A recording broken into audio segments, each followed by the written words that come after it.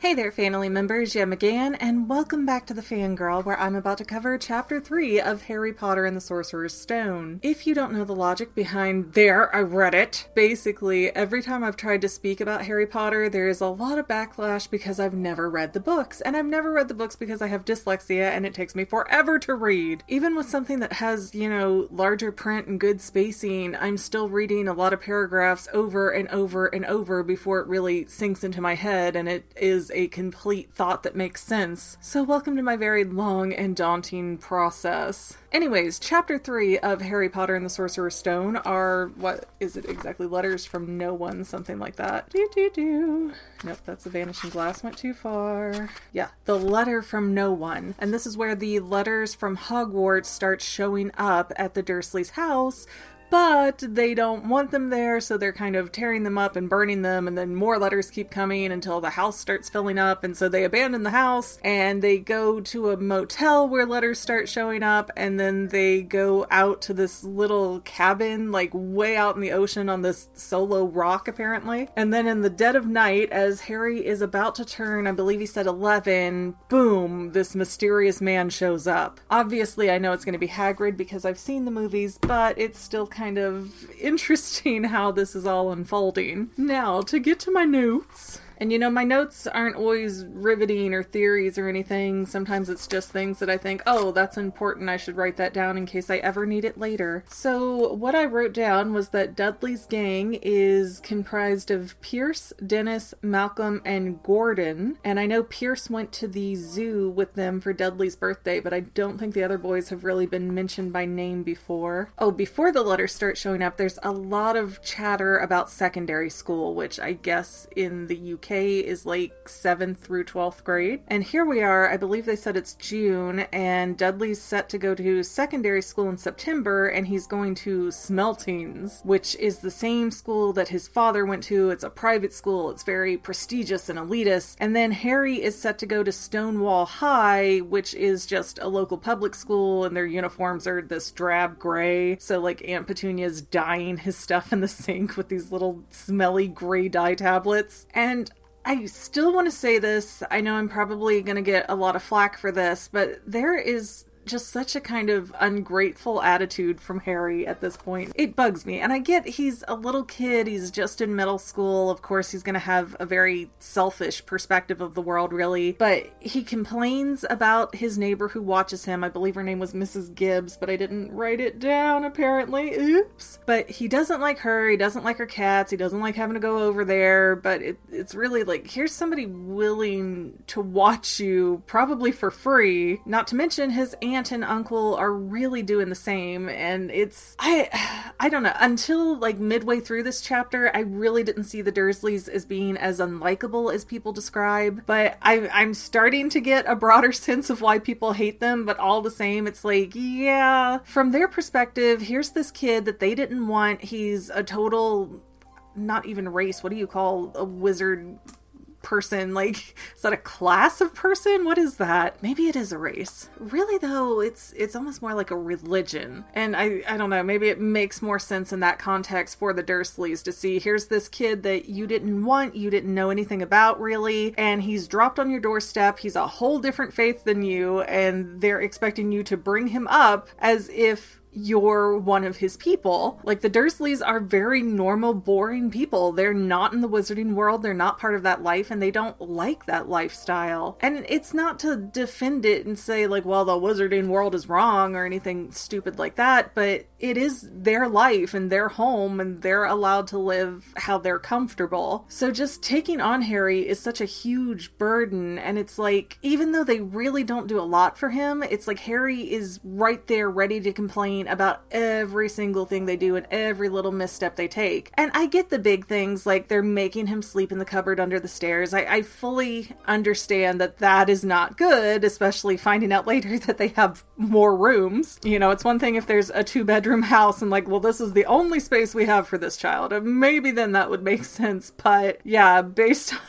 on them having more bedrooms, it's kind of like, wait a minute, that's super messed up. I forgot where I was going with this now. Oh, I think it was that even the small things, like him having to wear Dudley's hand-me-downs, and that's, they're so big on him, and that's such a put-off and such a horrible thing he has to deal with.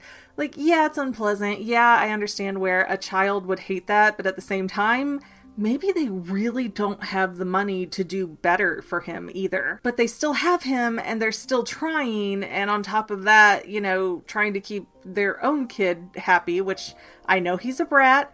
I understand Dudley's a brat. I'm not arguing that he's a good kid on the inside because they only describe him as a bully, but all the same, I mean, I kind of feel it. I was an only child. When my cousins came around, I'd have my aunts and they'd be like, oh, so-and-so's so special. They're so special. Oh, let's dote on them and give them all this stuff. And I'm over here like, why am I garbage? So in that regard, I do understand Dudley and why he is not a fan of Mr. Potter, and how that could likewise put a lot of tension and stress between not just the cousins, but the aunt and uncle with their nephew. I just feel like there's not enough credit given to the Dursleys that they did take in and keep this child when they could have just called CPS and gotten rid of him the same day. So yeah, they're not perfect. No parent figure is ever going to be perfect, and really the whole reason that Dumbledore left him with the Dursleys was so that they would treat him bad. I mean, it has to be the only logical reason, because then Harry would come to Hogwarts as a nice little moldable figure that, would be desperate for approval. All right, what else we have here? Oh, when the letter comes for Harry, he says it's the first letter he's ever gotten, but he makes the mistake of trying to open it in front of Uncle Vernon, who just snatches it up and destroys it. And the curious thing about the letter is that it's addressed Mr. H. Potter, the cupboard under the stairs, 4 Privet Drive, Little Whining, Surrey. I'm from the United States, if you can't tell from my voice. So, yeah, I don't know how to pronounce English things. And then there was also a postcard from Aunt Marge, which is Vernon's sister, saying she was sick from eating whelk, whatever that is. But with the letter address, Petunia says something that's very, jarring. And again, if you think of this from their perspective, this is not an adventure story. This is a horror story. And Petunia says, how could they possibly know where he sleeps? And that's a very true, unsettling thing to think about, because that means I'm right, and Dumbledore didn't just leave Harry there and obliviously hope that the Dursleys would take good care of him and ignore his parents' wishes of him being raised by Sirius Black, who was not in Azkaban at that point when he was a little orphan baby. So for Dumbledore to know where Harry's sleeping means that he has eyes or ears or both inside the Dursleys' home. So he knows that Harry is not being treated very nicely, and yet he left him there for 11 years now. What? But the Dursleys become so unsettled by everything that's going on, Uncle Vernon goes into Harry's cupboard for, I believe they said, the first time ever, and he goes, yes, Harry, about your cupboard. Your aunt and I have been thinking. You're really getting a bit big for it. We think it might be nice if you moved into Dudley's second bedroom. And this is when they reveal that it's actually a 4-bedroom house where the Vernon and Petunia share one bedroom. Dudley has one room he sleeps in, one room for all his mostly broken toys, and then a guest room that is only used when Marge comes to visit, which doesn't sound like it's extremely often. Not often enough that she needs her own room at least. And again, that is totally messed up. I will fully agree. Like, that's the point where the Dursleys really start sounding, okay, this is,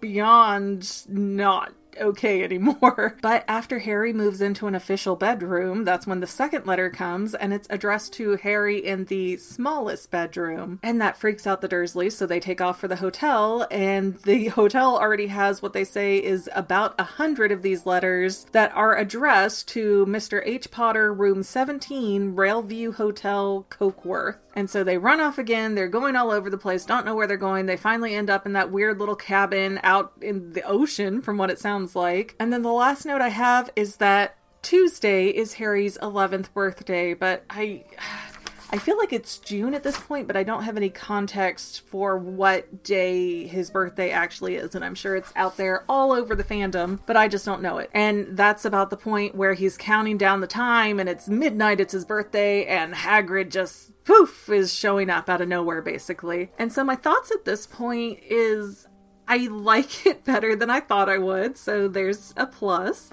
It was a little bit strange in how it was being carried out at first, but I think now that the main action is starting to take off, I think it'll pick up and pique my interest a little bit more than it had. But really, I don't know, like these early few chapters have just left me with a lot of curiosities and made me really feel like I was correct in my movie theory that Dumbledore left Harry behind with the Dursleys because he wanted him, scared me. He wanted Harry to grow up to be a really pliable student who would just want approval above everything else because he's never had really positive attention. But we'll see where it goes. Maybe I'll have some feelings change. Of course, I welcome you guys to comment and tell me all about how you feel about chapter 3. Please don't leave me spoilers though. I'm trying to avoid like consuming a bunch of spoilers. I'm reading one chapter, filming one video, and trying to keep it roughly in that order so that way it's not a whole jumble that I'm trying to sort through. But those are my notes and thoughts for chapter 3 of Harry Potter and the Sorcerer's Stone, and I'll see you in about a week with the next part of this series. Thanks for watching, guys.